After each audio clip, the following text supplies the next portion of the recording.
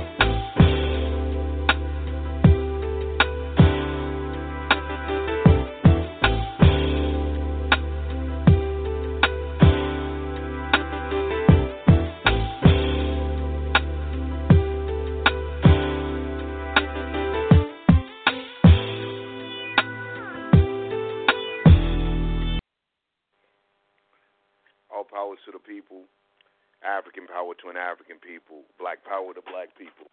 It's your brother and your host, Chairman Yang Nkrumah, People's Black Panther Party, coming to you again with independent black talk radio on Blog Talk, your radio program, brothers and sisters. You know how we get down every week, and this is an opportunity for us to get together and build, an opportunity for us to share thoughts, ideas, questions, critiques, criticisms, or even opinions. I am a firm believer, you have always heard me say, and I stick to that, I am a firm believer in the mastermind process, that collectively, that African communalism, that collectively when we put our minds together and our thoughts together, then we can come up with practical solutions, realistic solutions to these very real issues and problems that face us as an African people here in America today. Trump's America, and what it means for black people here, what it means for the African people in America. Trump's America and what it means for the black people in America. And one of the things that, made me come up with this topic or thinking on this topic was some conversations that I was having with some comrades. And amongst the conversation that I was sharing with the comrades, we began to talk about the statement Trump had made to the police, which was basically endorsing and encouraging the use of excessive force against people taken in police custody, as if we didn't face enough of that already as a people. I'm sorry, just cracked my screen, brothers and sisters. Oh, this is terrible. As if we didn't face that enough as a people.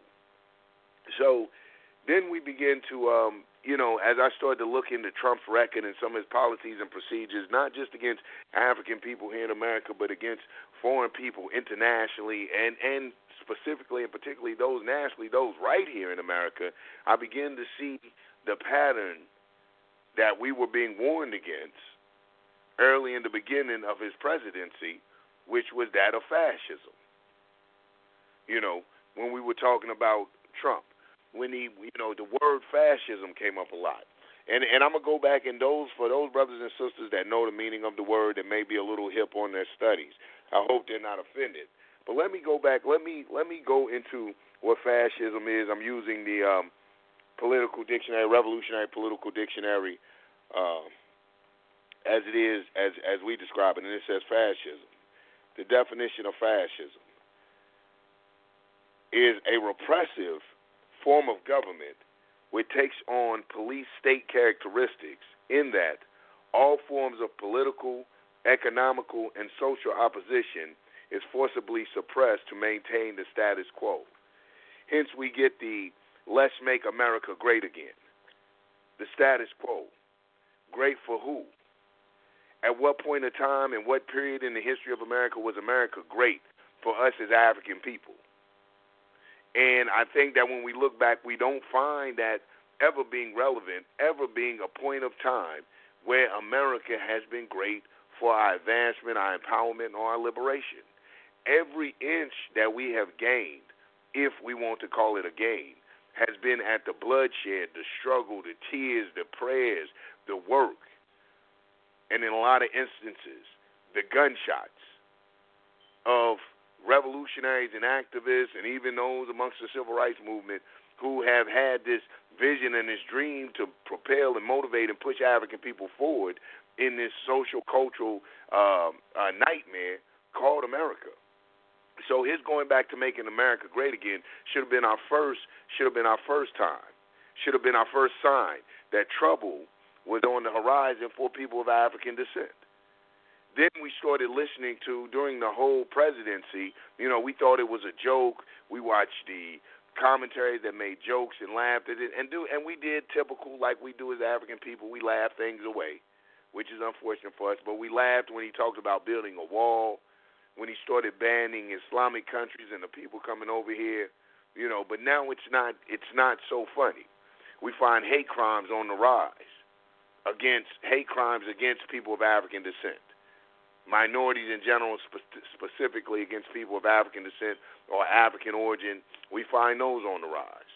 We find that he's beginning to cut the coverage, the Medicare, what they have called Obamacare, but cutting Medicare, and even threatening to cut the subsidies, the subsidiary cities, like the bills and little things that allow these doctors and things to cover the poor or the economically disadvantaged. So now our very health is being threatened. And what do we as African people do about it? Nothing. What do we plan to do about it? Are we coming up with contingencies? The time I think that one of the things that when we look in Trump's America, if it hasn't done anything for the black man and the black woman here in America, it should have caused us to evaluate our struggle, to realistically evaluate our struggle, to really realistically evaluate our definition of a revolutionary in this day and time and the steps and measures that we are taking to not just reform but to transform the understanding and the concept of what a revolutionary is and the problems that a revolutionary should tackle and the problems that a revolutionary should take on. The days of we must begin to learn to make the distinction between an activist and a revolutionary and begin to fight for real revolutionary change in this system that we're in today. This is what this is warning about. We have to basically, brothers and sisters, step our game up. And this is not always the most popular route to take, because this route doesn't hold the prominence. It doesn't hold the recognition and the fame or the infamy, whichever way you decide to look at it. It doesn't bolster or put your name out there, because it's tireless, thankless work, working with the masses of people for them to begin able to see their situation in a practical, realistic light and start to come up with solutions, to start to change that. And the solutions that many a times that we have to come up with are going to take work. There's no way around it. It's going to take work. We have to change the social and cultural thinking of an African people here in America under Trump's America. Why? Because the timing has been right. We have become so apathetic and so far removed from revolutionary politics and participating in our own self-determination and own self-sufficiency that a man with such rhetoric, with a man with such destructive and detrimental policies to every minority people, every ethnicity, and particularly to the black man and black woman here in America, was able to get through on that type of racist, discriminatory rhetoric. And we had nothing to counter it.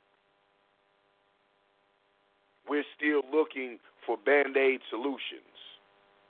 We're still playing baby games. And now, in this day and time, they're cutting out the baby games. There are cities now that are actually banning feeding homeless people. So a lot of these formations, a lot of our parties, what are you going to do? What are you going to do? Because we haven't addressed the issue of real self-determination and self-sufficiency, of forming and galvanizing the people into becoming into becoming a people that are willing to do for themselves, and not only having the willingness to do for themselves, but having the fortitude and the courage to stand up and be able to defend the institutions of self-determination and self-sufficiency. And that's what it's about. So what does this mean for, what does this Trump's America mean for black people? What does it mean for black people? And I used to hear the people say, you know, they were glad that Trump would get into office. Maybe now Negroes will be forced into a fight. You know, this was a prevailing attitude out here at one point in time. People felt like that the black man and the black woman had to be pushed into a fight, and maybe they'll see this would open their eyes. Not studying the history of this devil, that he's wily, he is crafty, and that he understands your sentiment and your moods, that he is the one that lays the trap and places the bait, so he knows what type of mind state that you're in to be able to push, how hard to push, and when to relinquish. And he understood that the black man has become the majority, and not us, those of us that are revolutionaries, but let's speak realistically. Let's be realistic about our situation. I know a lot of times we can get caught up into the Facebook hype. We can get caught up into the whole so-called conscious community hype and surround ourselves with people that think like we think and eat like we eat, and share. We have all of these similarities, and that's great because it gives us an opportunity to begin to build. But what ends up happening with that is we become disconnected and disassociated from the everyday masses of people, and we begin to forget what affects them, what guides and directs them, what influences their thinking and their behavior. And when we leave that and begin to forget that, we just turn into we begin to be critics of that. No longer being social scientists. Remember, the revolutionary is a social scientist. The revolutionary is one who analyzes and studies the conditions and the situations of the people, from economically, socially, culturally, education-wise. You name it, we study it from those aspects and perspectives.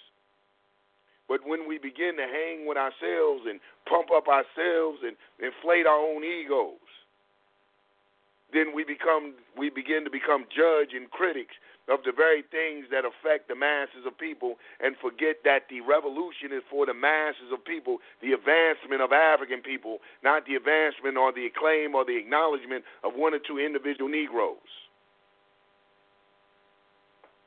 This is what we find a lot of times taking place now. Negroes relish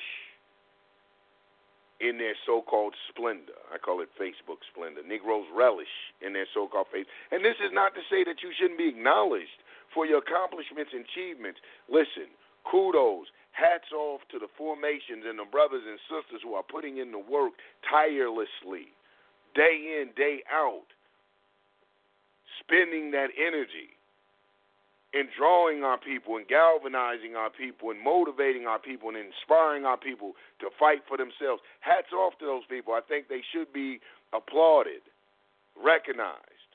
But that is not the end game. That is not the sum total of the revolution. The revolution is for the people. The revolution is for the people. The revolution is for the people, and we must constantly and continuously tell ourselves that. And not from a perspective of we're getting out here and serving the people, or serving the less fortunate, serving the downtrodden. It's not about that. We're just serving the homeless, or we're just serving the hungry, because then we begin to set up that divide between us, and losing the connection that when you serve this black homeless or hungry person, when you serve any homely or hungry person, but specifically and particularly this one of African origin and African descent, that you're helping yourself.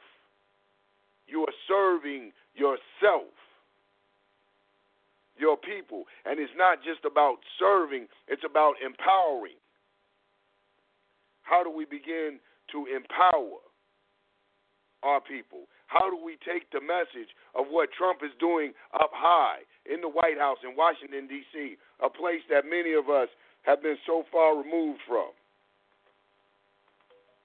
Black politics. Many of us are removed from black politics. Any politics that affects us. So how do we begin to start to talk to the people where this will begin to affect them? And they'll start to participate in their own self-determination. Understanding how important that is. How important it is. Right now, it has become a joke. Can we rap? Can we talk? And those on the line listening, you know the number. Press 1 if you like to chime in. You don't always have to agree with me. But I'd love to hear your take on it. I'd love to really have a rap session with you. This is how we do on Independent Black Talk Radio, People's Black Panther Party, because it's for the people, so you have a say.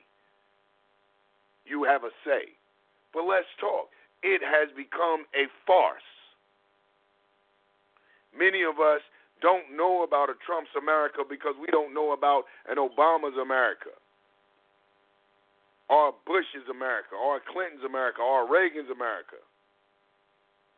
We don't understand the politics and policies and procedures that affect us directly and indirectly because we're too busy with social band-aids, playing catch-up,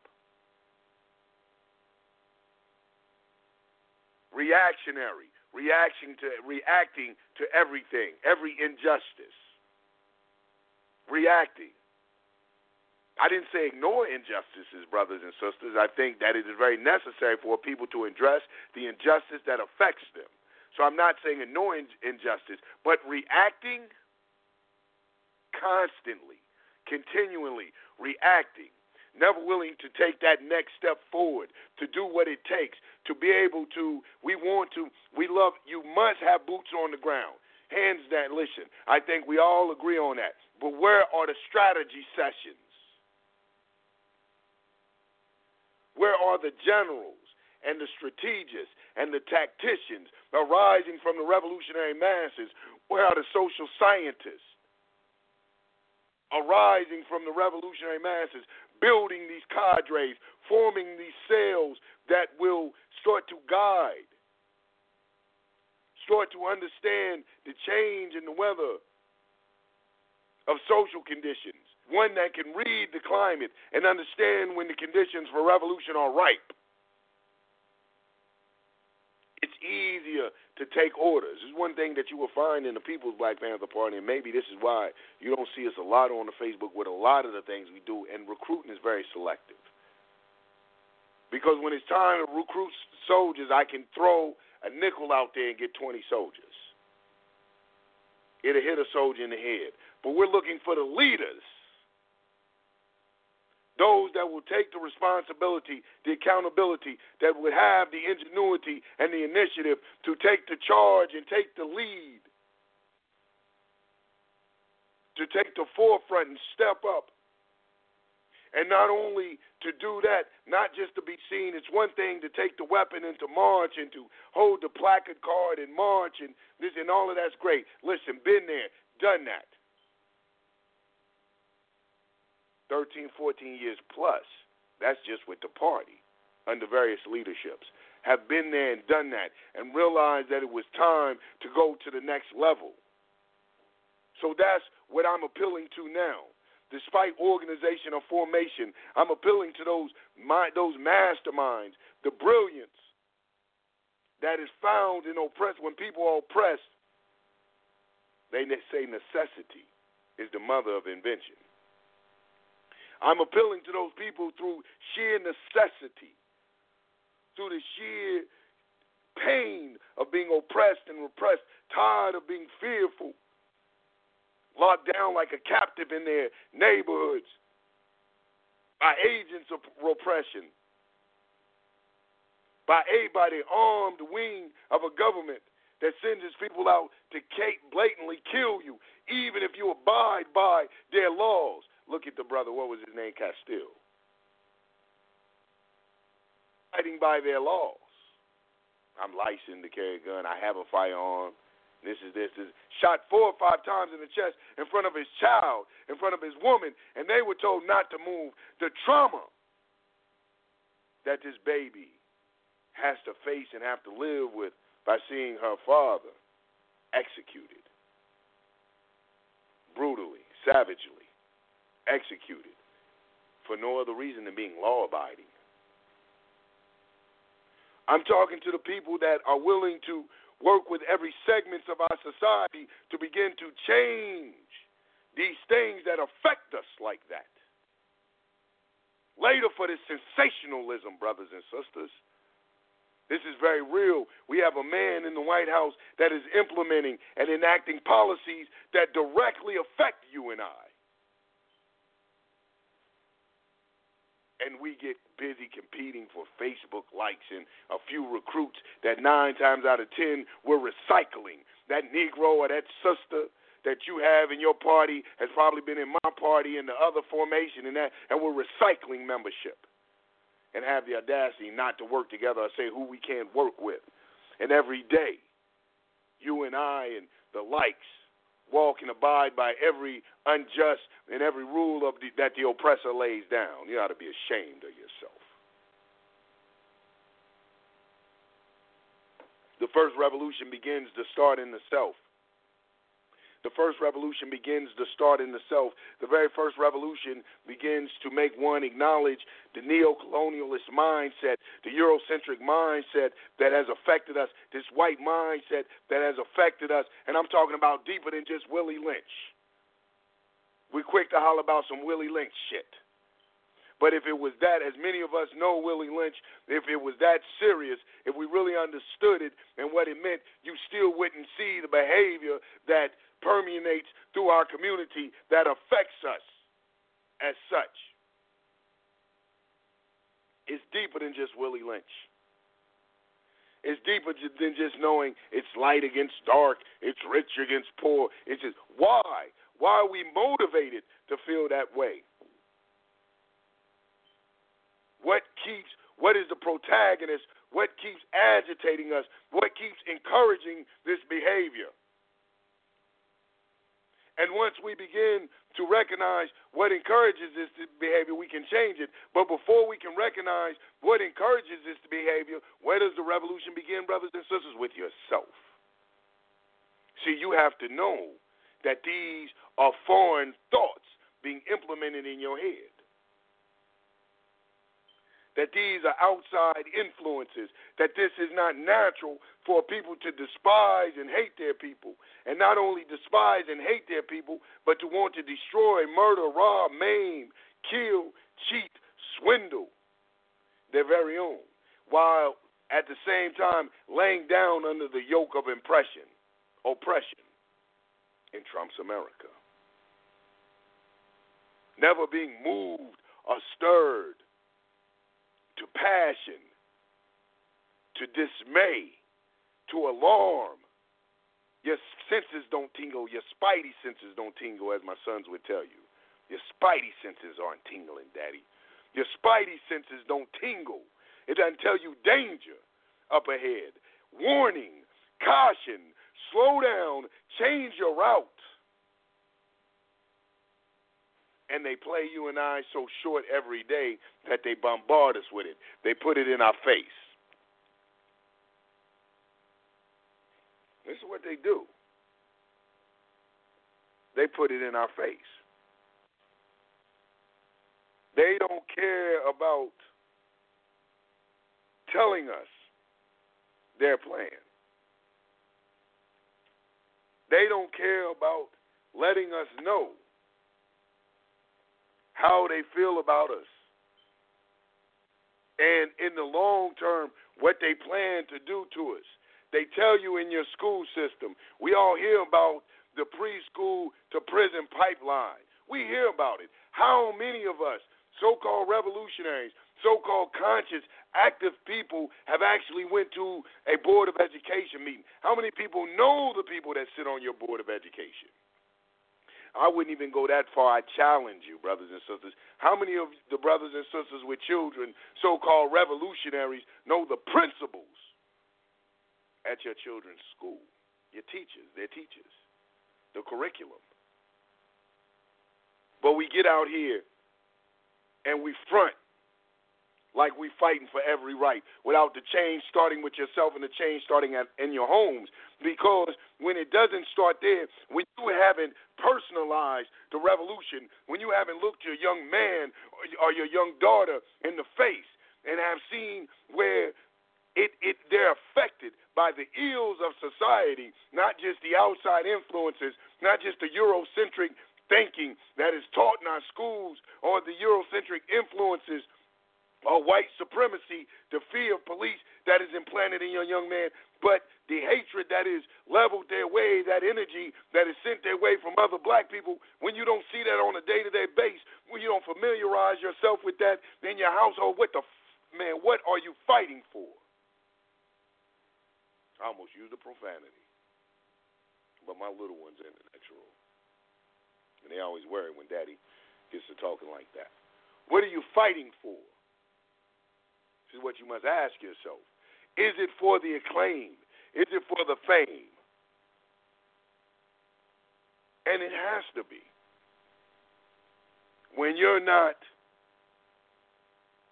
don't share that empathy, when you don't have that feeling for your people, you have to be fighting for the acclaim. When you're not moved, when you're not facing sleepless nights, then it has to be for the acclaim, the fame, the acknowledgement. And after you receive that, then what? This is what it's about. How can we begin to change our destinies? And the only solution to change our destinies is self-determination. That's it. That's it. You will find in our manuals it talks about the 3 Ds: defy, develop, and defend. Self-determination. Defy exactly who we are as an African people over here in America, as a black people in America, as a black people up under this current regime, up under this current presidency, with his records and his policies, with his rhetoric of non-tolerance and sometimes downright racism. Defy that. Defy what that looks like for us. We must address that. This is the only way that we're going to defy it. Defy what we want, how we're going to move in that, what that means for us. Isn't that what our 10-point platform tells us? We want an history. We want an education that teaches the true history of this decadent society and the black man and the black woman's role in this decadent society. Isn't that what our manual says? Isn't that the 10-point platform and program of the Black Panther Party for Self-Defense? It is also the 10-point platform and program of the People's Black Panther Party for Self-Determination.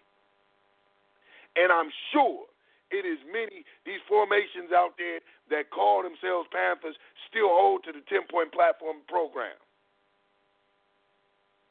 I'm sure of it. So isn't this what it says? We want an education. I believe it's number 5. I'm off the top, but I believe it's number 5.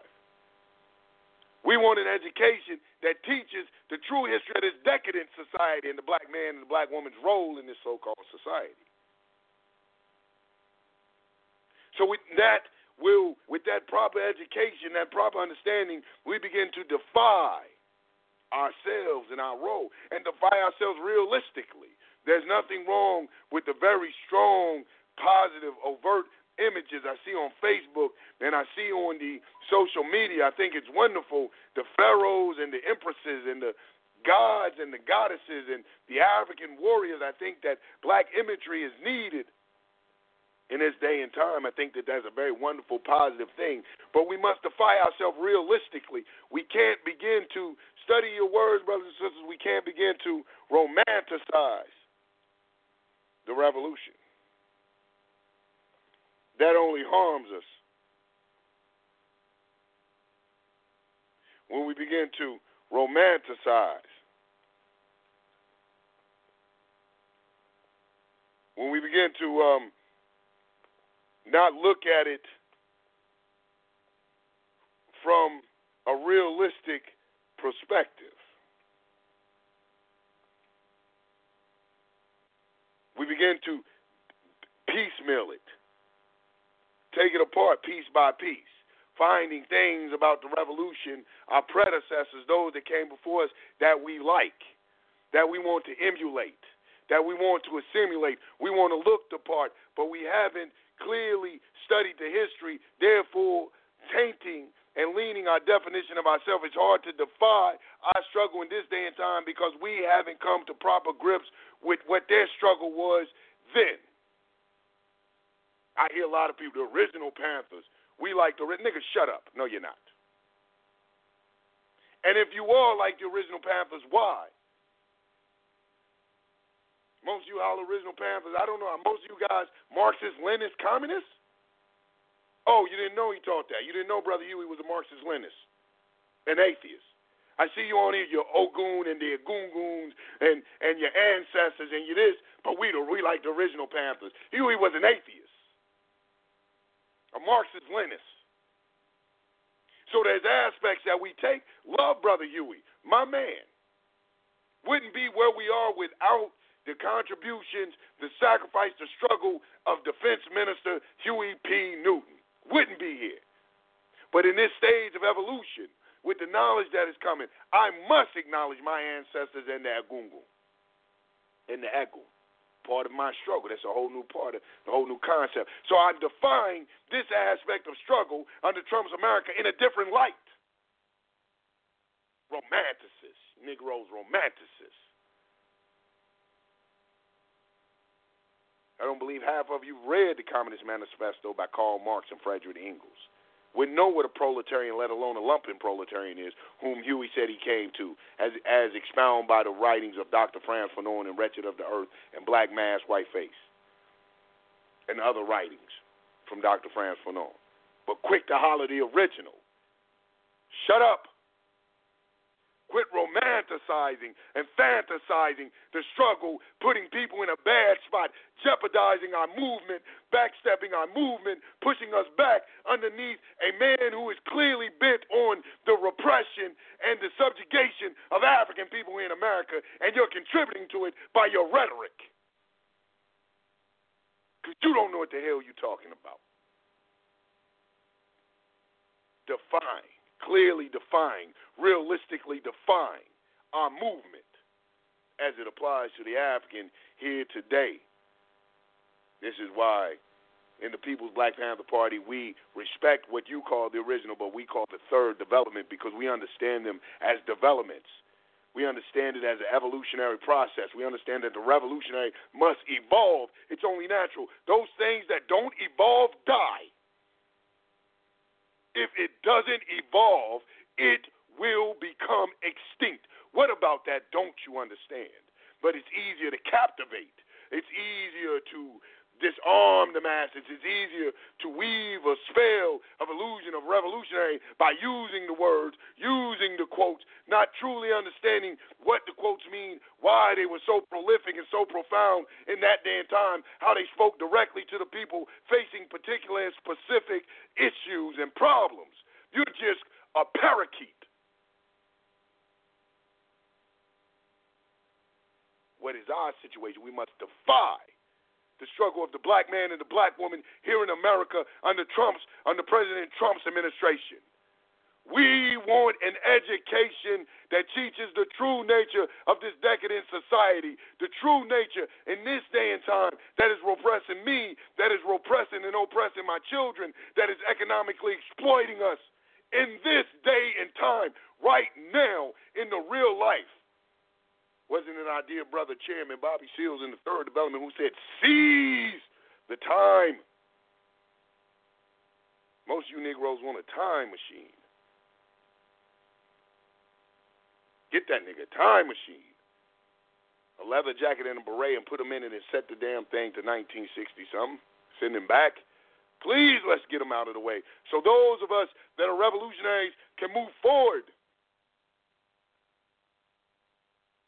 can begin to do what our general orders say, and that's take charge of our post.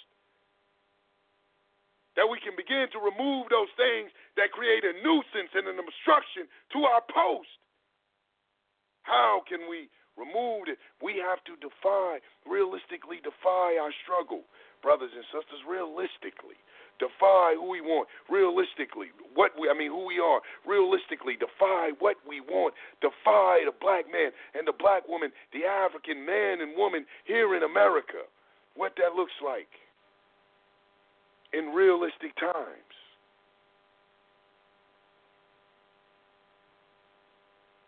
What that looks like in realistic times. And then after defying that, what is the second D? What is the second D in Trump's America and what it means for the black man? The second D is to develop. Then we begin to develop that very thing.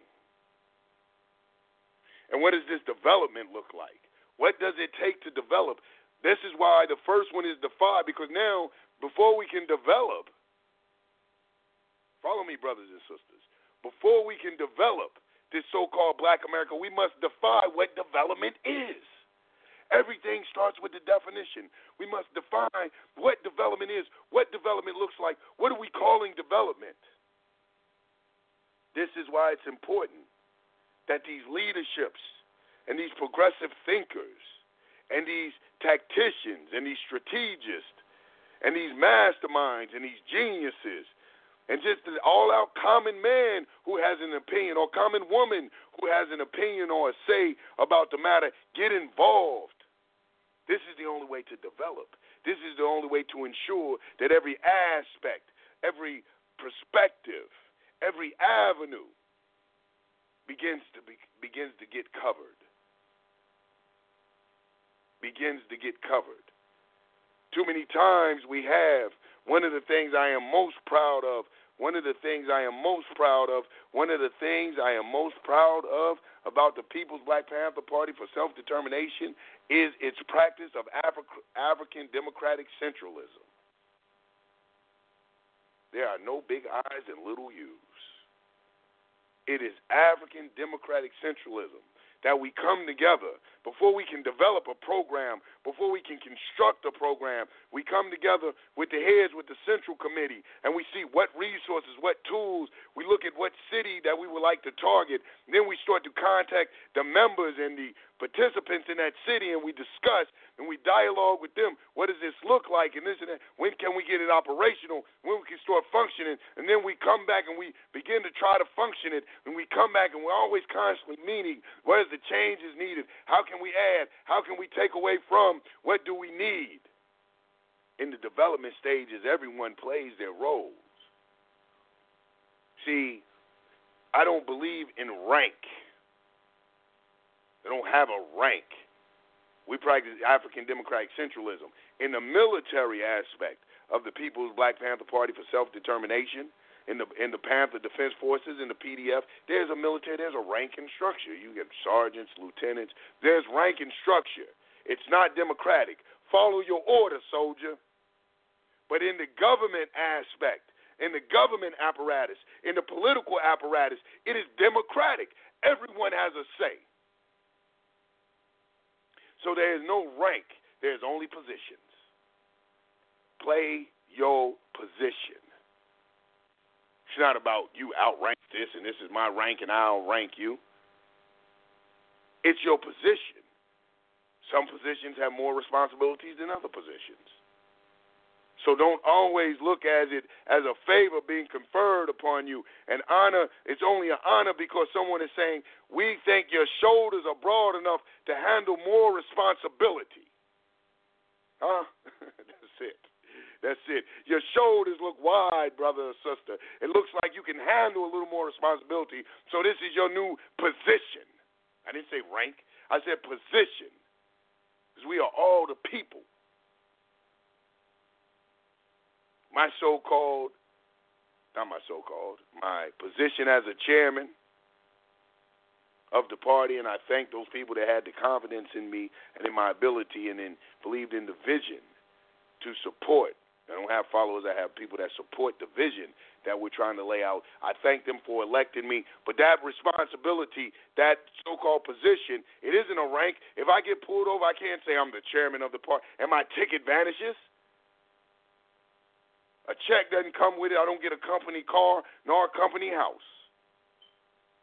It's a position, and it's a responsibility. But it's one that those of us that are revolutionaries would gladly bear these burdens for the love, the empowerment, the liberation, complete and total liberation of African people here in America. So we wear these burdens. We will bound ourselves. We will weigh ourselves down with these responsibilities because of our love for the people. So it's only natural. So this is how we begin to develop. Let's develop. Before we can get out here and develop strong social, cultural programs, we must develop our organizations into just that, working organisms. This is what they have. Under Trump's America, this is exactly what America has. It is a working organism. Though they may disagree with one another, though they may not like the policies and the procedures, they can outright despise one another. I think some of them outright despise our former president, President Barack Obama. Probably for no other reason than skin color. They probably despise him, but by it being a working organism and understanding how a working organism is, they understand that when the body attacks itself, that is a disease. That body is diseased.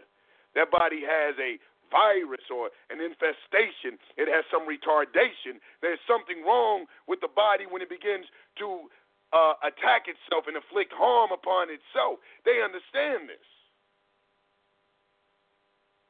Even in their Bible, that Bible is this and that.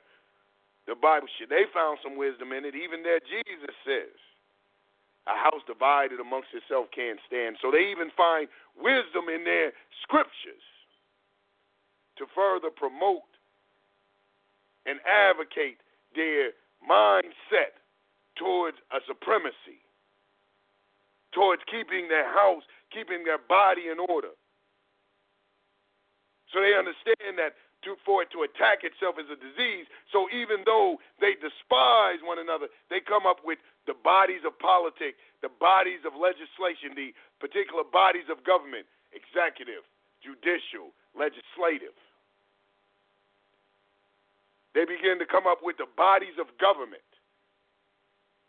to help them keep it running, to keep a checks and balances, what they call it. We have these bodies of government to keep checks and balances, where they sit and they wrangle. And even though they may disagree with how they're going to enact their policies and procedures, they all agree on that supremacy. So the different parties that they have only vary slightly. And it can only vary slightly because it has the same objective in mind, and that is their supremacy, Eurocentric, European supremacy. That's it. A European supremacy. Oh, man, Brother Younger, what you talking about, European supremacy? There you go talking about that white man. I didn't say nothing about the white man. I say Eurocentric or European supremacy. It doesn't take, the deed has been so thorough, their plan has been so thorough, it doesn't take a white man to enact European supremacy. You will look up, it will be a black cop beating your ass mercilessly. That Negro will pepper spray you and tase you and kick you in your ass, probably quicker than a white police officer. Uncle Tom ass, handkerchief head, boot licking, buck dancing Negro will cause you great bodily harm and psychological stress. So supremacy has been so thorough. They've done such a good job at their supremacist movement that you will find other ethnicities enacting and enforcing a Eurocentric, a white supremacist order, a white supremacist ideology and philosophy, a white supremacist social cultural way, enforcing it with vigor. So this is why their parties only vary slightly. But they have enough common sense to understand coming up from that monarchy, coming from up under that tyranny, coming from up under despotism, coming from this dictatorship. That monarchy they was up under, they understood enough to, at the very least, give the illusion of democracy. Give the illusion. If it isn't a real democracy, our dear brother El-Haj Malik Shabazz, more commonly known to and referred as our dear brother Malcolm X, says that they say that American democracy is just a hypocrisy. And we know this to be facts. We're victims of this very political hypocrisy that they've liked to label the democracy. We're victims of that. So we understand this to be true. We also understand the teachings of Ernesto Che Guevara, one of the great Cuban revolutionaries, who said where there is a democracy or the semblance, the illusion, the appearance of a democracy, armed revolution at that particular time is not practical. Because the people are under the very illusion that they have called the shots, that they have elected their officials, that they have enacted their own free will. That's the greatest trick. So we begin, after defining what we want, once we define what we want, we begin to try to develop programs to help us to reach what we defied our destiny to be, and that's when the reality kicks in to many brothers and sisters. This is why the mass participation is so needed, because mass participation in developing these programs is really an educational process. It's an educational process. It's an opportunity for the masses of people to participate in their own self-determination, therefore really seeing who is hindering and oppressing them and stopping them from actual and complete and total liberation. They realize it's not boo-boo on the block. It's not the sister. It's not the sister's kids around the corner. It's none of these people that's hindering and stopping me from complete and total liberation. It's none of these people.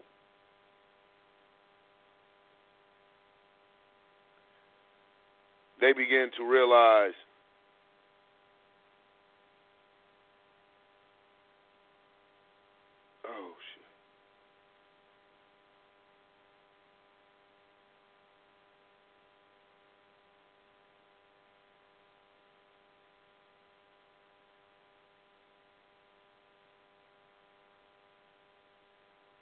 I don't know if I'm still on. I just been knocked off.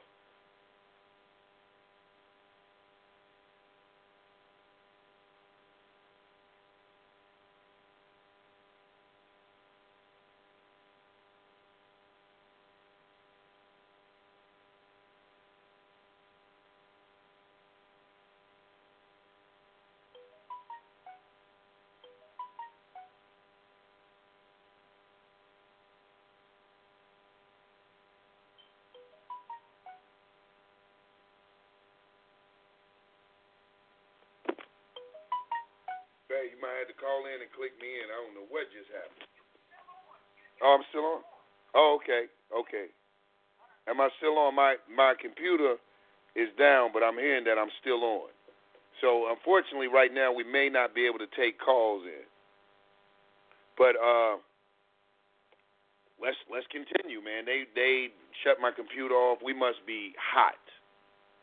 So, we begin to understand that to develop, this is an opportunity for the masses. This is the importance of the masses of people to participate in the development process. This is why you constantly hear me talking about not just doing social band-aids, not just having social band-aids. What do you mean social band-aids, brother Chairman Yango? Defeating programs. I'm not even going to, I like what Chief Ward, my National Chief of Staff Ward says. He says, can we really call them programs, or they're more like projects? And listen. Stop being so sensitive. You revolutionaries out there, please cut it out. Quit being sensitive. Nobody talking about you. But realistically, when we go back to what I was speaking of earlier, when we talk about that definition, let us be honest.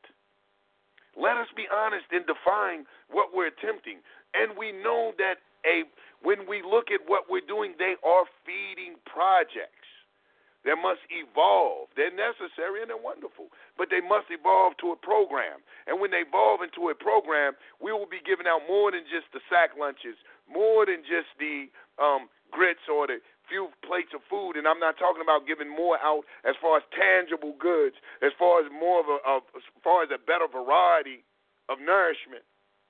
But I'm talking about that ideological and philosophical training that instills in the masses of black people the need, the motivation to be self-determinists, the motivation to get out of the position that they're in. And they will find themselves attempting to get out of that position by any and every means necessary. See, that's a program. When you begin to affect the very change, the core of a people, when you find these people desiring for better than themselves, understanding that this is not what I was put here to be on this planet Earth from the Most High or the ancestors, and I'll be damned if I allow a people to knock me down and repress me to such a degree that I'm accepting of this situation.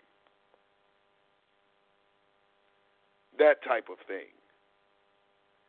That's where we will find ourselves in that type of situation.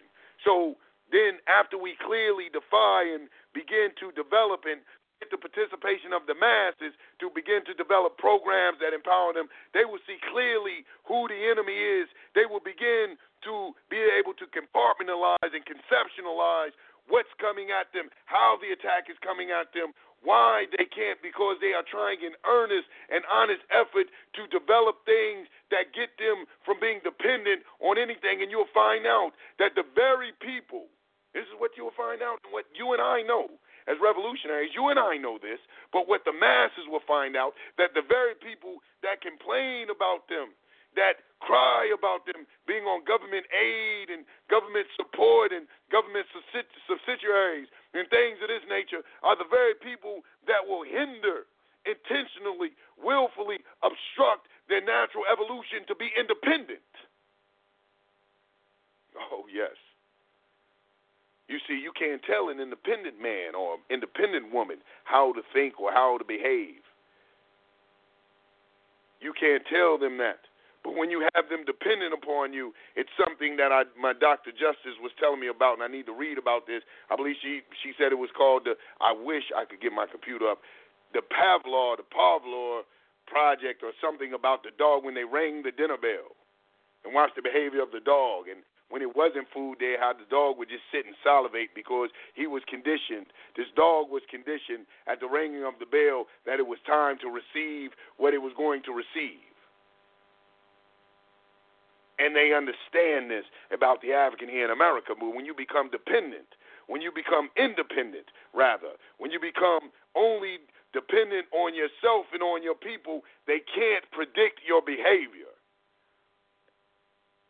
And they scared for you to taste freedom.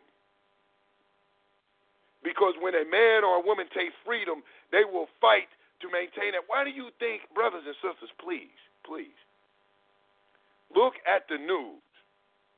When you see these people fighting vehemently with such ferocity, with such vigor and such passion, such commitment, you see these people in these nations fighting. Stones against tanks, sticks against helicopters. They run out there, they biting them a nigga or two. They don't care. They will bite them somebody. Facing guns. We say in our mind, let me show you how conditioned we are. We say they crazy as hell.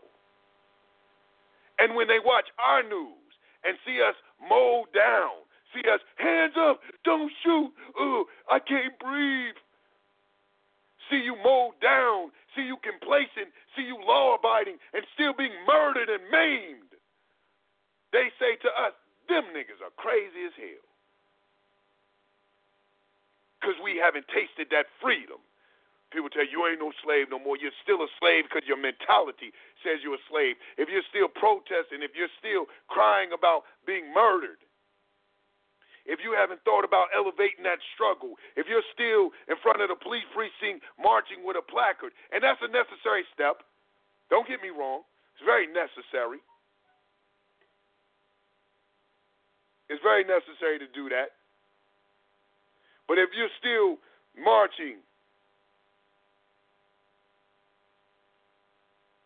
in front of that station, and that's as far as you're going to go, then you're not doing anything. If you haven't evolved, like our dear brother El-Hajj Malik Shabazz, also more commonly known as Malcolm X, saying that this is a human rights violation,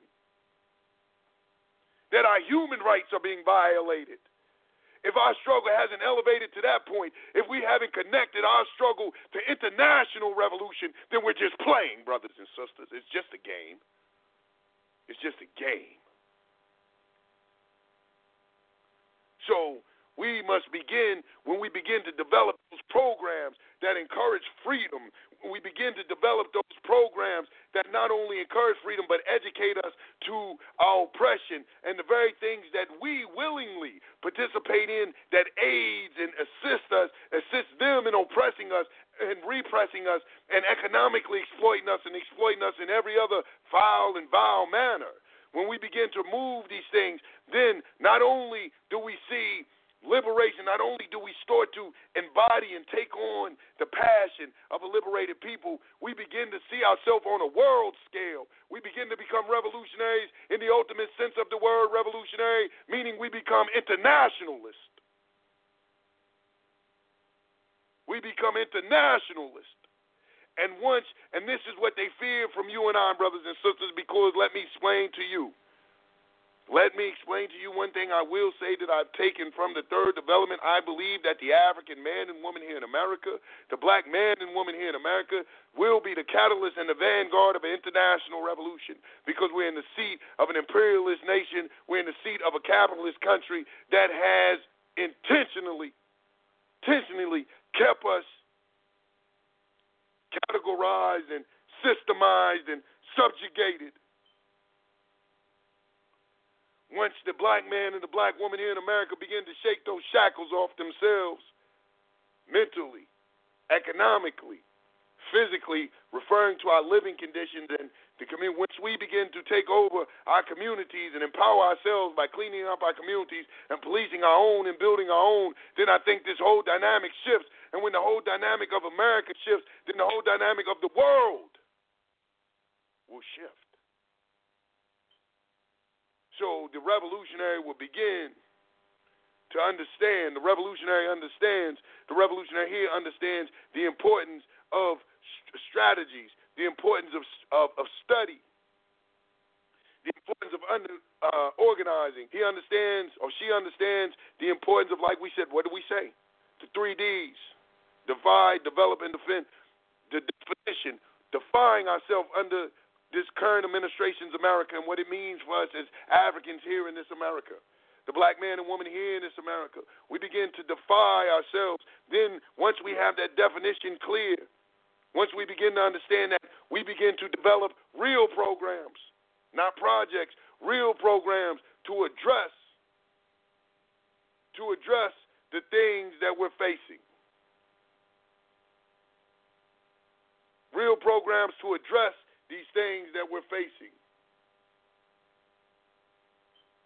And once we begin to address the things that we're facing, we begin to, then comes the next phase of what must be done, and that is to defend the programs.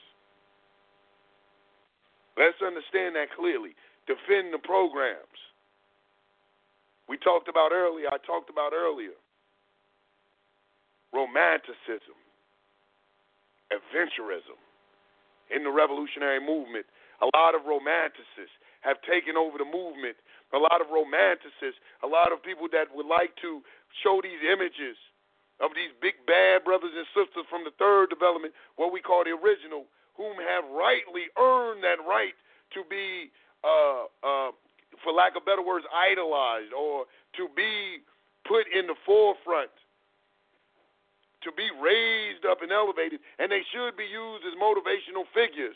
Their teachings should be studied and be used as motivation for our further development and continuation of revolutionary struggle for the black man and the black woman here in America. They should be, but a lot of times, since we have brothers and sisters who have taken the forefront, who have proclaimed leadership, who don't deserve this leadership, who have taken these leaderships, they romanticize it and they bedazzle the masses of people, especially those unsuspecting, sincere, well-intended revolutionaries who jump behind them, who listen to them chant the slogans, who have looked at their Facebook pages and looked at their posters or whatever they put up of Huey them and them sitting in wicker chairs and those holding guns and marching, and we begin to emulate that without any real ideology behind it. We begin to walk down the streets bearing arms, being very, what's the word I'm looking for? Being very, what do they call it? Protagonist. Being very, when you agitative or whatever. We have our guns and in a thing of machoism, which brothers, listen, let me tell you something. These are some real words and some real things that we must be careful of when we get into this movement, because they have clearly attacked the black manhood so much that sometimes we will overcompensate and we'll get into machismo, machoism. We allow ourselves to be pushed, especially with our beautiful black queens, talking about where the black man at. And then we jump out there, I'm the black man. We get in this machoism, and it's unrealistic. We go from our oppressor telling us what the black man is to a society that doesn't know themselves, that is given to neo-colonialist thoughts telling us what black manhood is. Then we go to try to appease that, finding ourselves in trouble. So we give to this machoism. Now we're marching down the streets with our rifle with no clear directive, no clear agenda, no objective, no clear goals, just antagonizing the pig.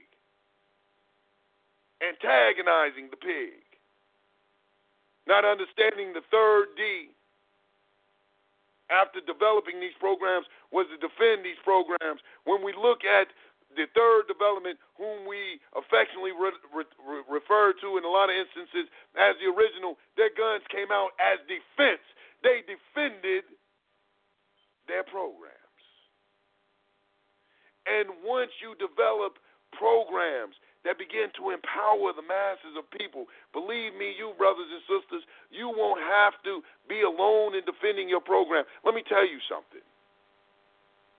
And y'all brothers and sisters from the hood know this to be the truth. See, we've become so disassociated from the hood, so separate from our people, we forget practical wisdoms. We forget simple truths, basic understandings. Then let me tell you this. You feed a man, you feed a woman, you aid and assist the family. You won't be alone in defending that program. When they come to shut that program down, when they come to tell you you can't feed that family, it won't be you they have to watch out for. It'll be that family. That Negro will come out there with his butcher knife, and mama come out there with a rolling pin, and the baby will come out there with a wiffle ball bat. These people feed us. Or aid and assist. They don't just feed us, they aid and assist us. They are family, a part of our everyday existence. See, the revolutionary hasn't become a part of the existence of the masses of people. It's our problem. We develop these programs, like I said before, that are social band-aids. And we come and we go feed the poor people. We all poor. We thinking we must, that goes back to that definition. You see, neocolonialism, we think from a neocolonialist, capitalist mindset, we begin to put ourselves in classes. I'm going to feed the poor people. Then what are you? You don't even know that you're participating in a class's ideology, that you're thinking like a class. You're separating us into classes. This is neo-colonialist thinking. These capitalists have gotten you, but you haven't taken the time to do your study to understand that you're even thinking like this. We're not going to help poor people, hungry people. We're going to help the people. We empower all the people, man. I'm there with you, brother, sister.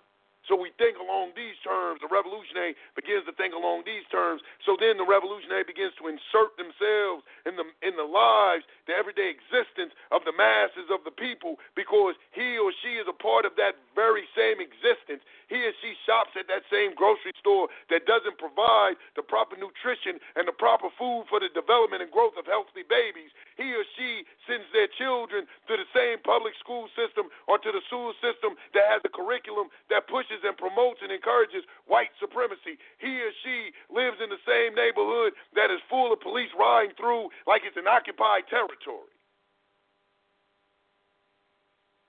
So how I think I'm going somewhere helping somebody else and not helping myself, because as a revolutionary, I am embedded amongst the masses of people. I'm embedded in whatever community I live in. I'm embedded in that community. They know me in that community. I don't care what city I'm in. You ask anybody that knows me. Whatever city I go in, they know me because I make myself known. Whether I'm talking to you or whether I'm telling you, don't blow no trash in my damn yard, brother. Whatever. I'm one of the people. We must get out of this classist thinking. The neo-colonialist, this thinking, this is why we go back to defy. We have got into, even though we have left the traditional religions, I'm no longer Muslim. No, I'm not a Christian. We've left the thinking of the traditional religions, but we haven't left the structure or the system. We still set up these priesthoods and these gods and goddess type of structure and system, a superior and inferior structure and system that we've only applied African deities to or applied the ancestors to, and therefore we still have this mentality of better than, paying homage to, and we don't behave, and so our organizations begin to take that tilt. We don't study the nature, the very nature of a thing. Because we've removed ourselves from the nature. We've been, and rightly so, brother. I'm not saying rightly so, but I would say understandably so. Understandably so. You've been a people. You've been a people. I've been a people. I'm part of a people. We're part of a people that has had the senses knocked out of us. That reality has become very harsh to deal with. So we run to fantasisms and to escape. Hence the romanticism in the revolution. It looks like that was a powerful time, a good time. But for many of us who were born up in that, for many of us who have been around that, we know that it wasn't what these books say it was. It wasn't nothing like it. It's easy to read it in a book. It's over in a chapter, in a paragraph or two. But when you live it, when your father or your family member is snatched up, when they're kicking in doors, when police are following you, for no other reason, you're a child, you don't know why you're being followed or called out of the school building or being harassed or being laughed at because of who your parents are. I read the books and I laugh at the books, is what I'm reading in the books. So when we begin to be realistic and embed ourselves in the life of the everyday masses of people, then we can understand what's attacking the people.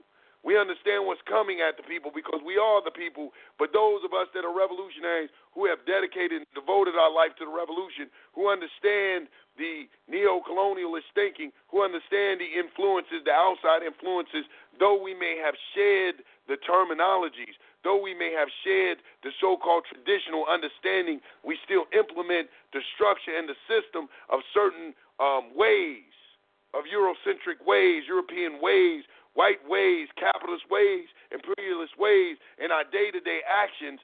Then we begin to understand, you will begin to understand why our organizations fail to produce the results that are needed for complete and total liberation. Because they fail to function as organizations which is derived from the word organisms or organs. And I'm sure many of y'all heard that teaching before.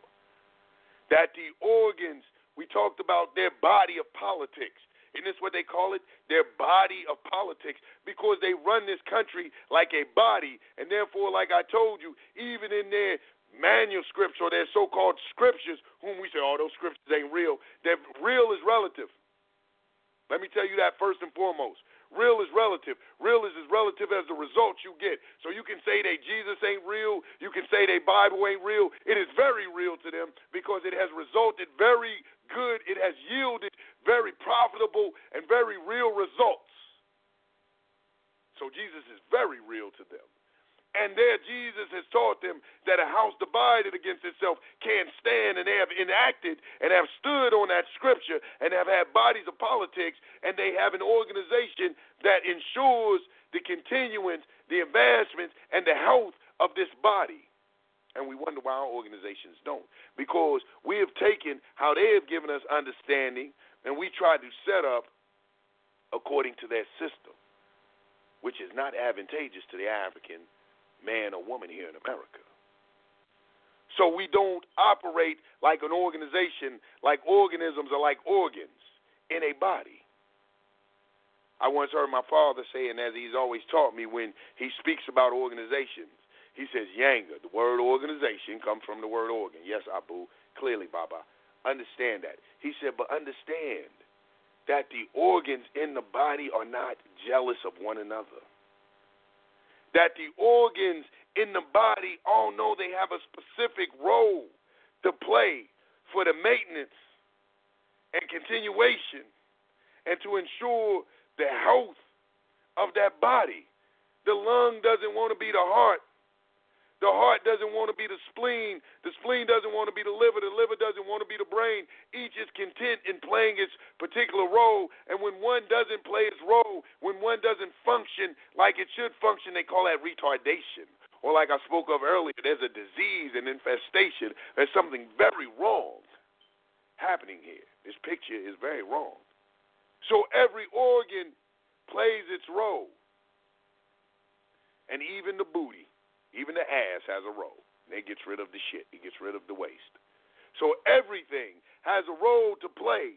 And this is what, when we begin to defy what we want, defy who we are, and develop the proper programs, our development will go according to plan because we have a definition. Every role is defined. So our programs begin to get developed in a manner that aids and assists and push and promotes us here in Trump's America. Then we go back to what it takes to defy that. We must begin to defend it. We must begin to defend. We must begin to defend it. And defending it like they did in old times will call for us to bear arms at times.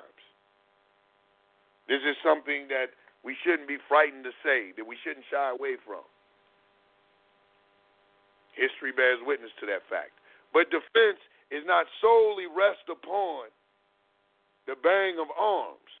This is why I definitely want to talk to my brothers and some of my very strong military-minded sisters too. All of us are those that are military-minded. It doesn't just stop with military, on the military perspective. Defense doesn't always mean, I want us to get away, hear me closely, brothers and sisters. I want us to check every thought we have against our Africanness, against our blackness, against our African revolutionary understanding, as opposed to our European white supremacist, neo-colonialist understanding. When we say defense, do we naturally think of war? Do we naturally think of guns? You're talking about this is a warmonger. He is a warmonger. His history, his social, cultural development, his origin of being has built him to be a warmonger. He's from Europe, where resources were very limited. They didn't have any resources. Resources was very limited. So they had to fight, contend, and compete with one another for survival, as opposed to a people who were from a continent where resources were plentiful. And when resources are plentiful, you don't have that to have to contend as hard, have to fight as hard, you don't develop a barbaric or a savage nature. In fact, resources are so plentiful, and they vary from different things that it led to the development of diplomacy and government. How can we exchange what I have for what you have? I have an abundance of this, you have an abundance of that. How can we exchange? It led to civilization and civilized thinking. So when we say defense, when we talk about this savage defending ourselves, we must first take a pause. Take a pause. Think for a moment. And check every thought that comes in your mind against your African revolutionary, your beautiful, beautiful African revolutionary self, as opposed to this neo-colonialist, white supremacist, Eurocentric thinking. Because it will creep on you. Listen, it's not we've been steeped in it. You've been born in it. I know we like to think that we're so liberated in the mind. That you're talking about, not me. The very fact that you understand my every word in English, some of the very things that you are taking into your body as far as foods, your social behaviors, bears witness to the depth of colonialism, of assimilation, of repression, of having the very African, good African, God-given African senses beat. And when we acknowledge this, isn't that what they say, I think, in those AA programs? First, acknowledging that you have a problem. When we acknowledge that there is a problem, when we acknowledge that we are not behaving according to the very nature of African men or women, then we begin to address it. You say, this is my nature. I was talking to a friend of mine, and we were talking about the very nature, changing the nature of a thing and how perverse and deranged it was. And I said, it's like if you had a pit bull, and a pit bull ran up to you and said, meow, and boo-booed in a kitty litter, and purred up to you and cuddled and snuggled up. This is a pit bull. Everyone assumes they know the nature of a pit bull. This is a ferocious dog, purring like a cat, using the bathroom like a cat, meowing like a cat. You would say something's wrong with the dog. It's the same with the African man and woman here in America who is behaving other than African. So once we understand that, we can begin to rightfully check our thought process. We understand that I'm not thinking in my right mind. Let me find what is the right mind. This goes back to define. What is the right mind to the African here in America? And this is a task. I'm not talking about, listen, I know you Afrocentric brothers, staunch Pan-Africanists, super, ultra Pan-Africanists about to get mad at me and pissed off right about now. I'm not talking about a pre-colonized Africa. I'm not talking about a pre-colonized Africa. That's great to know, because our children need to know where they come from, so that's great to know. But I'm talking about the African experience as it affects the black man and the black woman here in America, those that have suffered from the Mayafa, those who have suffered from the worst human slave trade in history, those who have been subjugated to the worst practices, the most inhumane treatment, the most barbaric and insane treatment visited upon any people on the planet. I don't tell me about no Hitler and no Jew, Pharaoh and no Jew. Don't tell me about none of that. I'm talking about those of you and I who have suffered and are still suffering the ramifications and repercussions of that travesty called the transatlantic slave trade. See, once that's clearly defined, once that's taught to our children, once they understand the true history of that, and not just from a historic standpoint, but also from a psychological standpoint, to understand why they're thinking like they're thinking, to understand why we got these little ugly rappers promoting misogyny and every other debased and sick, depraved act amongst their own people. Then you understand that once you know where that comes from, you begin to know how to address it. So when we say, I go back to defense, when I say defense, don't first jump back into your warrior mode, which you should always be in warrior mode. But defending is more than just picking up your arms. Defending is spending your time to ensure that the programs develop correctly, to ensure that the programs are running. Resources. Spending your resources to ensure that the programs are running correctly, to ensure that the programs are developing. This is the defense. The best defense are the people. Patient of the people. Don't we say all powers to the people? The people possess all the power. All power should belong to the people because the people possess all the power. The masses possess the power. So we say all powers to the people. And this is what we do. And they know this. You can read it in their writings. I was reading the other day The Prince by Niccolo Machiavelli. I don't know if a lot of you are familiar with that book. The Prince by Niccolo Machiavelli. Check it out. One of the things that Niccolo Machiavelli says in giving his advice to the Medici, I forget which Medici it was at this particular time, he said that he talks about the rising of a people. He says a prince. You understand that they were monarchs.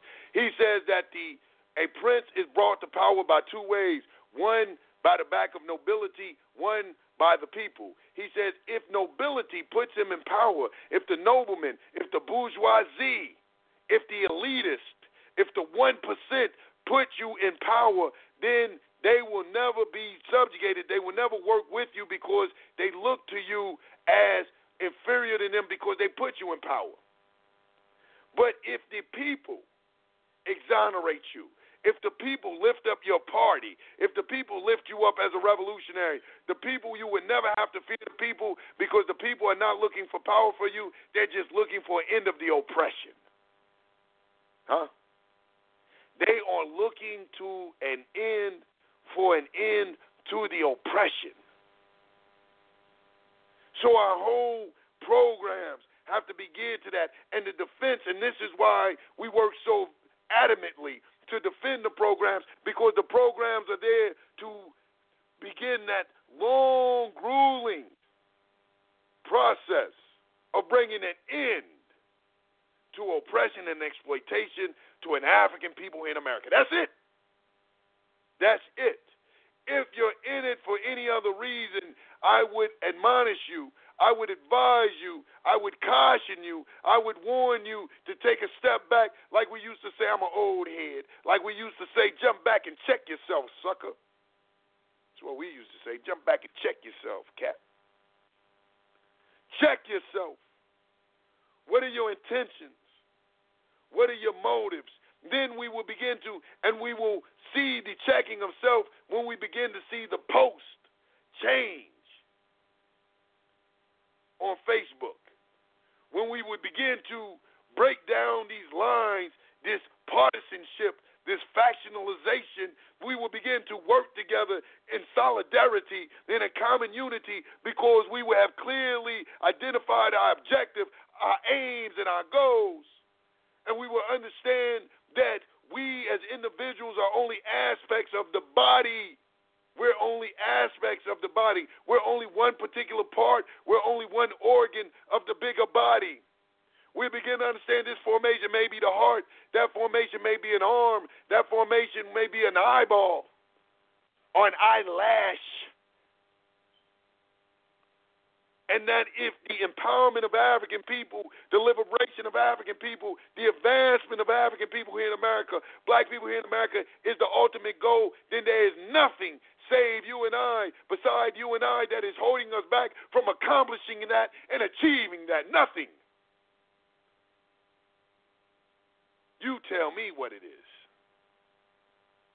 And the only reason that we can't work together, if you're under leadership, that is opposed to working with other people, at the very least, sitting with other formations and hearing them out, I would advise you, membership, who have people on this line listening, to question your leadership. Stop being a blind follower. Stop being a dupe. Stop being a sucker. Stop being a groupie. Have some goals. Your leadership, ask your central committees, ask your general councils, ask your supreme grand poobah, your highest member, your high priest, whatever you're calling them. Ask him, what is your objective? What is the end game? What are we trying to accomplish in the long run? Or do you just want subjects to follow behind you, worship you, and kiss your toes and feet, to throw rose petals in your wake? Or do you have a real agenda, a real objective?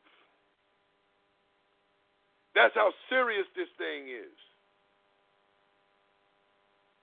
Many of us lack that gumption because we haven't went through the process, the very first stages of the 3Ds. This is why we don't know what Trump's America means for black people in America, because we haven't went through the first stages of the 3Ds. While I'm talking about define, develop, and defense, while I'm on the third D of defending, we still haven't defined who we are. We haven't taken a real look in the mirror. We haven't really addressed ourselves. Some of you are angry for me saying this. Some of you are angry because you feel like I'm touching you in your chest, that I'm looking into your heart, peering into your soul, and calling you out. And if you feel that way, then it must be the shoes that fit you. You haven't asked yourself. You haven't defined yourself. You haven't asked yourself, what is my role? What is my involvement in this movement? Who am I? Am I really revolutionizing myself, or am I in a clique party or with this sister because she make good Kool-Aid? You know what I'm talking about. You know what I'm talking about. I got little ears around me because the Kool-Aid's sweet. Or are you in it for the people? And this is what we must begin to ask ourselves. We must start this whole thing of defying. And once you start defying yourself, once you begin to defy yourself, you will begin to put the necessary pressure on your leadership. Not undue pressure. Not undue pressure. You will start to put the pressure that holds your leadership to accountability.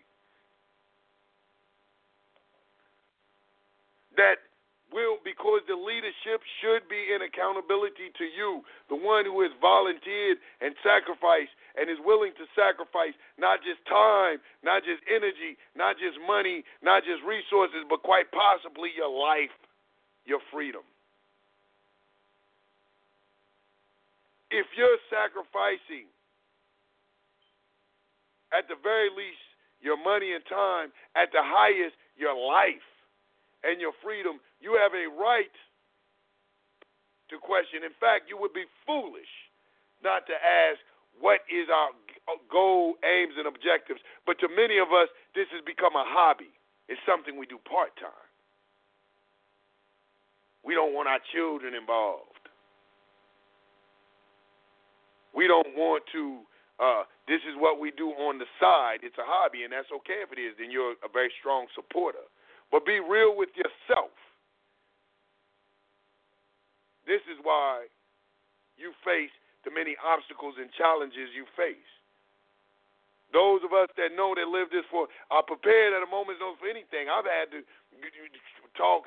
They told me my son wouldn't stand for the pledge. Never taught him this. They said, sir, he won't stand for the Pledge of Allegiance. He said that ain't his flag. He said his daddy said that that's a pirate flag. See, children listen when you know. I wasn't even talking to him. He said his daddy said that's a pirate flag, and his flag is red, black, and green.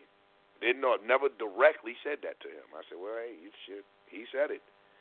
It's a pirate flag. He's not going to stand for it, and his flag is red, black, and green. What more can I say? See, these are, when you're living that life,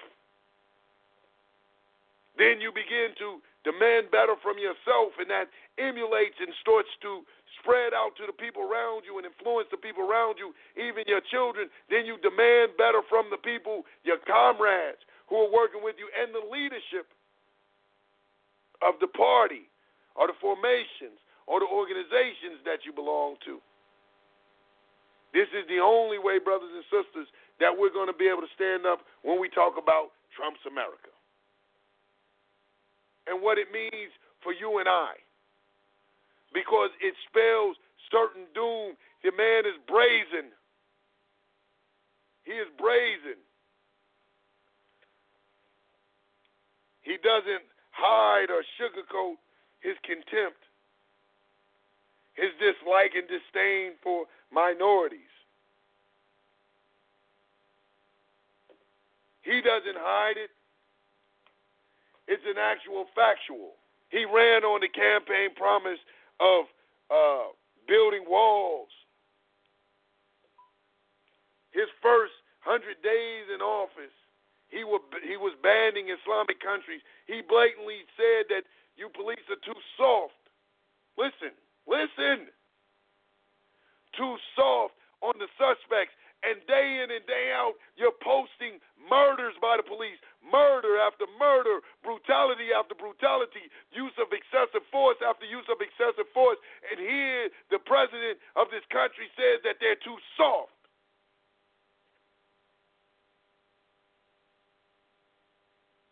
Too soft. And we don't have a clue. Still can't come together to formulate a plan. And every people do it. Oh, you back on that again. I will always be back on that because we act like we suffer. Not act like, we do. Negroes suffer from nigger amnesia. Let's keep it real. Niggers have nigger amnesia. And it's been inflicted on us. We're constantly one protest after another protest, one trauma after another trauma. It's hard. How many of us still remember Trayvon Martin? Because it's been one catastrophe after another catastrophe after another catastrophe after another catastrophe. Police are walking we don't even know about because we're off to the next one, protest the next event. Whole scale. The intentional and deliberate hindrance and obstruction, murder and mayhem of an African people to evolve naturally. We suffer from nigger amnesia. And we forget. And so I constantly remind us that other people do it because we don't think it can be done. It's right in our face, and we don't pay attention to it. For those of my brothers and sisters on the West Coast, Texas and California, tell the brothers and sisters, tell them how you go into Hispanic communities, and they speak Spanish, and they own the stores. Tell them how many black stores in the Spanish community. Go count them. And if you come back with more than counting off of one hand, please tell me where you're at so I can go see it. Love to see it for myself. You won't find it. Go to Chinatown. You're not going to find JoJo's Chicken Wing Shack, Kim Sue's Chicken Shack, you Ching Ching, but not JoJo. Little Russia, Little Italy, anywhere where you find these nationalist enclaves of people, you won't find us. But when you come in our communities, you will find them constantly taking out money from our communities. And the incident like we had in DeKalb County, they will call the repressive force of the government, the military force of the government, the military wing of the government, the civil military wing of the government, called the police, to come and brutalize you. For the landowners, the capitalist interests, to make sure that that money flows. They will tell you, stop laundering. You've been living in that neighborhood all your life. Your grandmama been in that neighborhood all her life. Her mama's mama was in that neighborhood all her life. You stop at a store to open your soda, whoop, stop laundering, keep it moving. In the neighborhood you live in, by an interloper. He don't even live in that neighborhood. And he's giving the orders. They got you like South Africa. Roll up, where's your ID? Let me see who you are. For no reason. And we've become accustomed to it. And many of us pay taxes, pay property taxes, home taxes. Or for the young people, your parents pay taxes. But you don't attend the meetings, city council meetings, community meetings. You don't go to the school boards. You don't demand to know who these police are policing around your children. You got these police around your children you don't know because you become comfortable. Oh, you become comfortable. Let me ride in your neighborhood, my black self, with a gun on my hip. You will call the police. There's a man out here with a gun on his hip. But you got this pig rolling through your neighborhood with a gun, talking to your children, and you don't know the police that patrol your neighborhood. You should go to the precinct right now. Take your black butt to the precinct. You say, I need to know these people riding through my neighborhood with weapons. Well, ma'am, they're the police. They have weapons in my neighborhood. Why don't you know the people harassing your children? It's all fun and games until it's one of your children pepper sprayed, handcuffed, or worse, and God forbid, and may God protect each and every one of us from this, going out there weeping and holding our child to our bosom because he's been blown away by a trigger-happy cop that you didn't know, been patrolling your neighborhood for years, but you're oblivious. Man got a gun. Like I said, let somebody else in your neighborhood with a gun. You'll tell your kids coming out, y'all come in the house. You'll call the police, but they ride through your neighborhood. You wave them if you got a gun. So you must know we have to begin to take control of our neighborhoods again. We have to be practical. We quick to run everywhere else, to be seen, to take pictures, to demand justice, which is necessary, but not doing anything practical. It's become a game. It's all become a game. And to the revolutionary, it becomes sickening.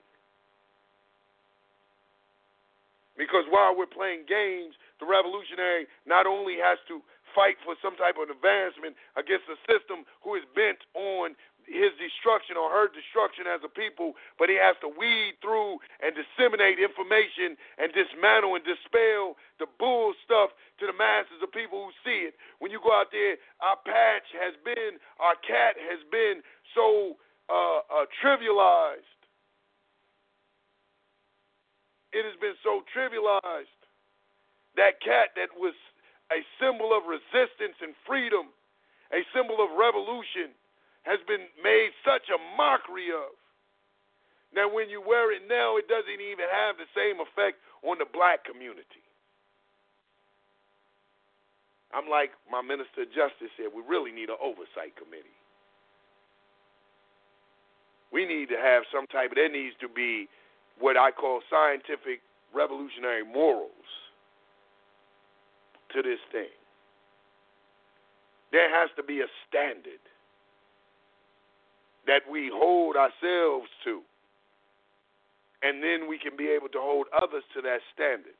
When we say revolution, whether it's Black Panther, any progressive revolutionary organization, there must be a standard. We have to stop the robbery.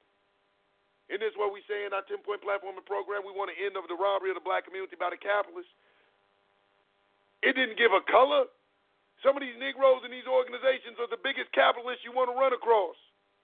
They will pimp and play on your yearning and your desire to be attached to the motherland. They will play on your colors. They will play on your sentiment, and they will sell you all of this stuff without any of those proceeds. Now, I'm not talking about those brothers and sisters who are making a living from the other brothers and sisters, and the portions and proceeds are going back to further the movement, what you call paying their dues.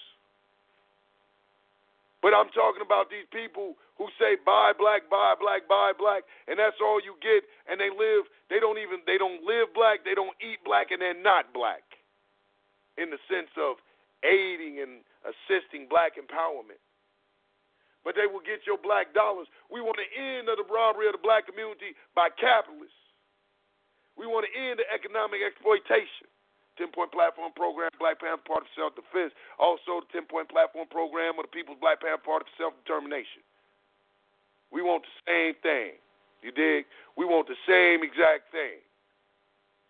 So that means that even if we have to expose and call out these so-called Negroes who are participating in the exploitation and capitalization of African people here in America, then we're going to start doing that. It's bottom line. We're tired of being played and preyed upon. Tired of fighting a Trump's America, a fascist America, an America that is going in a direction that is detrimental to black people.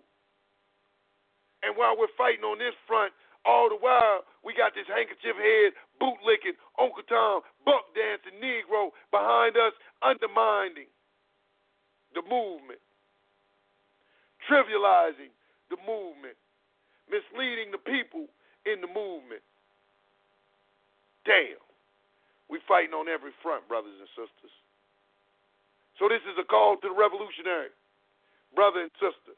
This is a call to the revolutionary brother and sister. This is a call to the revolutionary brother and sister to wake up, to get real with this thing, to begin to check yourself, check your mentality, make sure that, like I said, where's your moral compass, brothers and sisters, revolutionaries, Africans, where's your moral compass? Check every thought, check every speech, check every action against your neo-colonialist thinking as opposed to the African revolutionary thinking. And I think that if you take the time to do that, you might be surprised on just how colonized we are.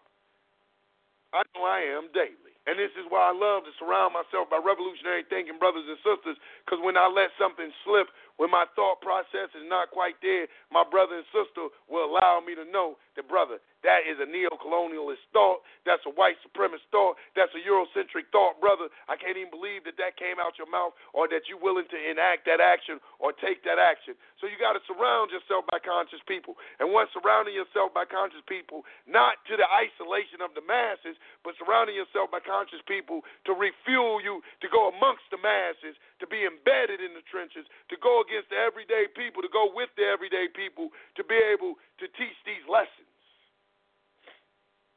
Isn't that what it's about? Isn't that what it's about? I don't want to be the premier formation. I don't want to be the only Panther formation.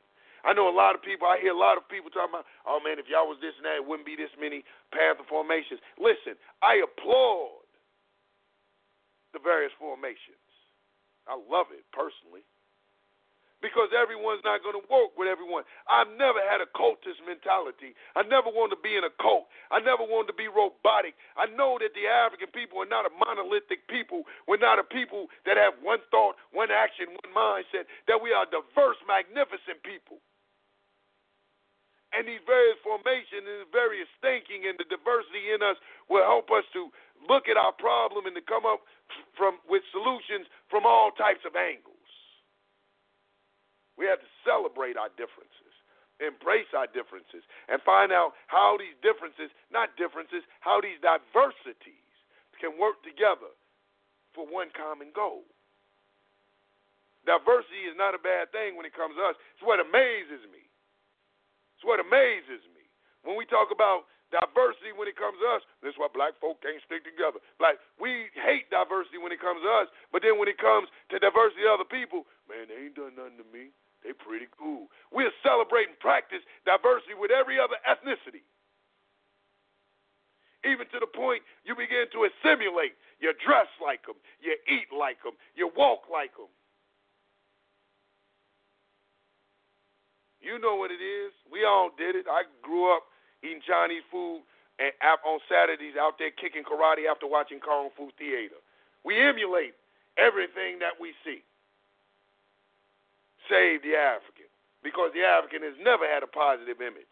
And this is what this Trump America is doing now. He's playing on the fact that we've never had a positive image. And by us never have a positive image, we've been dehumanized, we've been demonized, so he can play on that. Tell the police, get rougher, you're too nice with them. Y'all only killing one a month? Pick your quote up. But when you have a positive, healthy self-image, and people begin to murder you, then the cry not only reaches the ears of the murderer, but the cry reaches the very gates of heaven. Your cry against injustice reaches the very gates of heaven. They love to use that old weak-ass excuse, well, y'all killing one another. But when you have a positive, healthy self-image, you don't even let that ride. Some of you Negroes have picked that up. Well, we are killing one another. They kill one another. Hell you talking about? But they've tricked you. Got you fooled. Got you hating yourself. And then the very thing they taught you to do that you've done, you blame yourself and say, they ain't at fault for it. We doing this to each other. Where'd you learn it from? Where'd you learn it from? Look at the child that practices any type of sick, debauched behavior. Isn't that what the studies show? That the man that practices sexual improprieties or molestation, or a lot of times these perversions and deviance, rape, and things of that nature, when you look back in his history, a lot of times they say that it happened to them. Some kind of way that perversion happened to them. So that's what I ask him. Where'd he get it from? Well, he doing it to ourselves. Where'd he get it from? Where'd he learn that type of sickness? Where did the black man and the black woman begin to feel like that was okay? Can you open that up, Justice? I can't. My computer is down.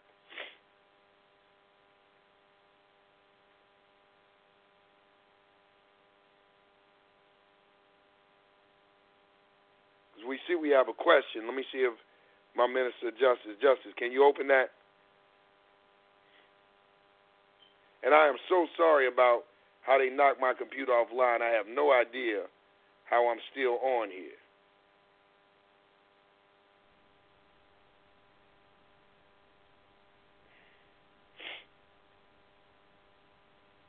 These motherfuckers is attacking. Right on. All right, your mic's open, brother. Can you say that again? Oh, hey, what's up? What's up, nephew? Hey, man, hey, I'm telling you, every time I get attacked. Who they attacking, brother? Hey, I want to highlight something you said, right, about knowing the police who in your neighborhood. Come on, that's something, man. This something that's so serious. You know as well as I was shot by the police. Boy, they tried to kill you and left you for dead. Wouldn't even call the paramedics. I'm telling you. You know what I'm saying? But that's a simple step right there that's going to prevent a lot of things. Because if you know the mother or you know the father, you know the auntie, you know the grandmother or whoever this is hanging at this stove, it's going to affect your direction and how you approach this situation. You know what I'm saying? You know, and I just think that was that's a wonderful tip. That's big prevention. You know what I'm saying? That's A+ prevention right there. You know, so everybody who's listening, you know what I'm saying, you need to go down there and figure out who this is riding through here harassing people with a gun. You feel me? With a gun. Now they will call the police. Gun. Listen, let me tell you something. You ride through their neighborhood with a gun, and I don't know where we get it to where we think it's okay for these people that this is somebody with a gun. You need to know who this is. They got a gun in your neighborhood. I don't give a damn about no badge. I want to know your personally. What make you tick? You know what I'm saying? You run around, you strapped up. Exactly. I mean, strapped up. Man, who are you? Pulling my kid over. You know what I'm saying? Talking to my children. And you got a gun on you. I need to know who you are. Mm-hmm. We act like we don't got no common sense when it comes to our oppressor. That's male talk. You know, all right, man. And so you we know, mute them out, Justin. And you know another I'm thing. Sorry, go ahead, Hakeem. No, that was male call. You know another thing that I was reading. I read the Bayview newspaper. You know what I'm saying? Yeah. And it's another thing I just want to bring to light. You know, these officers, man, they got a bad habit with this sexual assault, man. I'm talking about the police, man. Yeah. I'm talking about this is a serious problem. You know what I mean? So this is who we trusting. I'd like to say that I've known of black police officers in other cities where it was white people, took them out the car, beat them up, arrested them, didn't care if they was a cop. So, you know, I think the same thing applies. You know, like, who are you and why are you here? So, But what we're going to do is we're going to try to get some more callers on here, Brother Chairman. Thank you for your comment, sir. I'll let the chairman thank you. Brother Chairman, I'd like for you to ask if there's any more comments. And I'm going to close your mic for the moment, but do press your mic again if you have something else, another question you'd like to ask. Black Power. All right, I'm gone. Love you. I love you too, nephew, and we appreciate that. All right, coming through, and thank you, Justin, for taking over the boards, man. This is what I'm talking about when you talk about a dynamic central committee. You know what I'm saying? I can't see anything. My computer's down. Sister jumped in, took the reins. That's what's happening. I got 9 minutes. Questions, comments. I would love to hear some feedback from the brothers and sisters out there, man. So if you have anything, press 1. We'll recognize you. We'll open your mic, and you know you can give us your take on it all. So, and you can give us your take on it all. Anything, Justice? We have 214-699. 214-699, Black Power, your mic is open. Black Power, this is Sister Kalika. How y'all doing? Hey! Hi, hey. Man, I am just, I don't have a chance to listen all the time. I wish that I can listen every day. I wish that you were actually broadcasting daily. When I hear you speak, man, it just gives me a newfound energy, a newfound understanding, a newfound inspiration, because it's a lot of mediocre. It's a lot of mediocre out here and, half-ass doing things. And unfortunately, the masses are seeing it. And it looks like it's the example. And so it makes it that much harder for, even though hard work is not anything that we shy away from, but, it could be a lot easier if we were well organized and it wasn't that mediocre that exists. But as far as our tactics and our strategies, in organizing, talking about that development, and all of those things, you hit a lot of points on, what we need to be. And that's what's missing in a great aspect. We have identified a lot of contradictions. We constantly have to identify them because the people need to be able to identify them. But we're at the stage where we must create, advanced revolutionaries, because there is advanced work that must be done. So when I hear you speak, man, it's like I just wish I could just bring you to Dallas and we open up a revolutionary church. You know what I'm saying? And then you know what I'm saying? And so people can get that political ideological training that is so needed to go hand in hand with the work that is needed, because the strategy is not developed fully because they don't have the correct and proper ideological training. So, again, even myself, I don't profess to have it all, and my development is a daily struggle. Like, I'm sitting here listening. I'm just publishing my second book, 2 nights, and I have you in my ears to kind of give me that motivation, you know what I'm saying?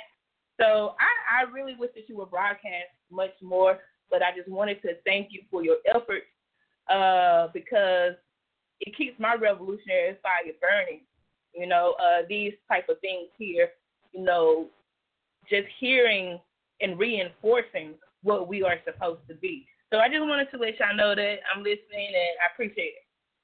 Man, I really appreciate that.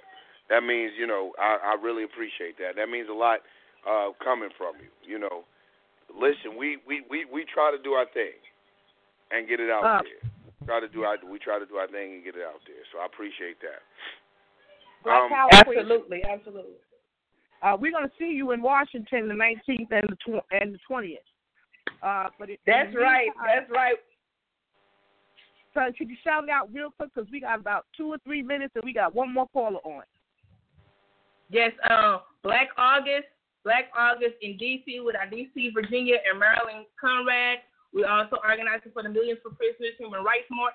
We're abolishing prison slavery. Our brothers and sisters behind enemy lines, they are resisting fighting, and we will end prison slavery. Black August, Underground, DC, everything.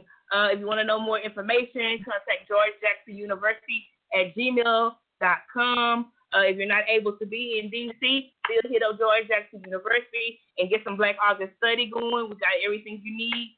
But yeah, if you're in DC, hit us up. Black Power, please. Brother Chairman, we got 706-833. Would you like to take that call? Yes. You got 2 minutes. 706-833. Black Power. I'm in here with your nephew, man. I'm right here beside your nephew. And I just wanted to state on our image, as you spoke on our image earlier. Mm-hmm. And these shows on TV is killing us, man. And I wanted to see if there was any way we can get a message to the people. It's this Love and Hip Hop show, man, that just shows all black sisters getting degraded day after day, show after show, hair pulled out, wine thrown on them every day, man. And if it's some way we can get a message to our people to start watching that show, because it only shows all black women just degraded. And it kills me to see so many people tune in to that. Versus, I wish we had more people to tune in to this and have more questions and thoughts and input to this than that show, man. That show is just really killing us. And as far as our image goes, you know, if we, as you say, strengthen ourselves as a people and stand up for our brothers and our sisters, man, we will go so far. But it's a fight when you got this mess on TV and you got so many millions just anxious to tune in to that show every day or every week when it come on. And if it was just a way we can get a message of, you know, let's get out of that trick box a little bit. You know, we can move better. You feel me, my brother? Right on. And that's some real talk. And I appreciate that, brother. We got like a minute left in the show, man. I'm sorry that my computer was down and we got to it so late. So with that, man, I wanted to close out. We'll tell everybody I thank everybody for listening. It's your boy, Chairman Yanga and Nkrumah. Definitely want to shout out to you calling in behind enemy lines, our soldiers behind enemy lines, man. Y'all love, y'all not forgotten. We see y'all home, nephews. See you home soon. All the people listening, I leave everybody like I greeted you. I leave like I greet. That's all powers to the people, African power to an African people, and black power. So why don't you take me out with some of that Nas, some of that one mic.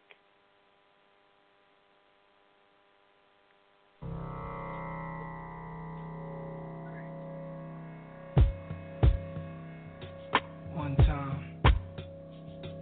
Yeah. Yo, all I need is one mic, one beat, one stage, one nigga front my face on the front page. Only if I had one gun, one girl and one crib, one God to show me how to do things the sun did. Pure, like a cup of virgin blood, mixed with 151, one sip will make a nigga flip. Writing names on my hollow tips, plotting shit, mad balance, who I'm gon' body. This hood politics acknowledge it. Leave bodies chopped up in garbages. Seeds watch us grow up and try to follow us. Police watch us roll up and try knocking us. One knee I duck, could it be my time is up? With my luck I got up, the cop shot again. Bus stop glass burst, a fiend drops his Heineken. Ricocheting between the spots that I'm hiding in. Blacking out, I shoot back, fuck getting hit. This is my hood, I'm a rap to the death of it. To everybody come on, little niggas is grown. Hood rats, don't abortion your wound. We need more warriors soon. Sent from the stars, sun and the moon. And it's like a police chase, street sweepers and coppers. Stick up kids with no conscience, leaving victims with doctors. If you really think you ready to die, with nines out, this is what nines is about, nigga, the time is now. All I need is one mic. All I need is one mic. That's all I need. All I need is one mic. All I need, niggas. All I need is one mic. All I need is one blunt, one page, and one pen, one prayer. Tell God, forgive me for one sin. Matter of fact, maybe more than one. Look back at all the hatred against me. Fuck all of them. Jesus died at age 33. That's 33 shots from twin Glocks at 16 apiece. That's 32, which means one of my guns was holding 17. 27 hit your crew, 6 went it to you. Everybody gotta die sometime. Hope your funeral never get shot up. Bullets tear through the innocent, nothing is fair. Niggas roll up, shooting from wheelchairs. My heart is racing, tasting revenge in the air. I lit the this shit slide for too many years, too many times now. I'm strapped with a couple of Macs, too many nines. If y'all niggas really with me, get busy, load up the semis. Do more than just hold it, explode the clip.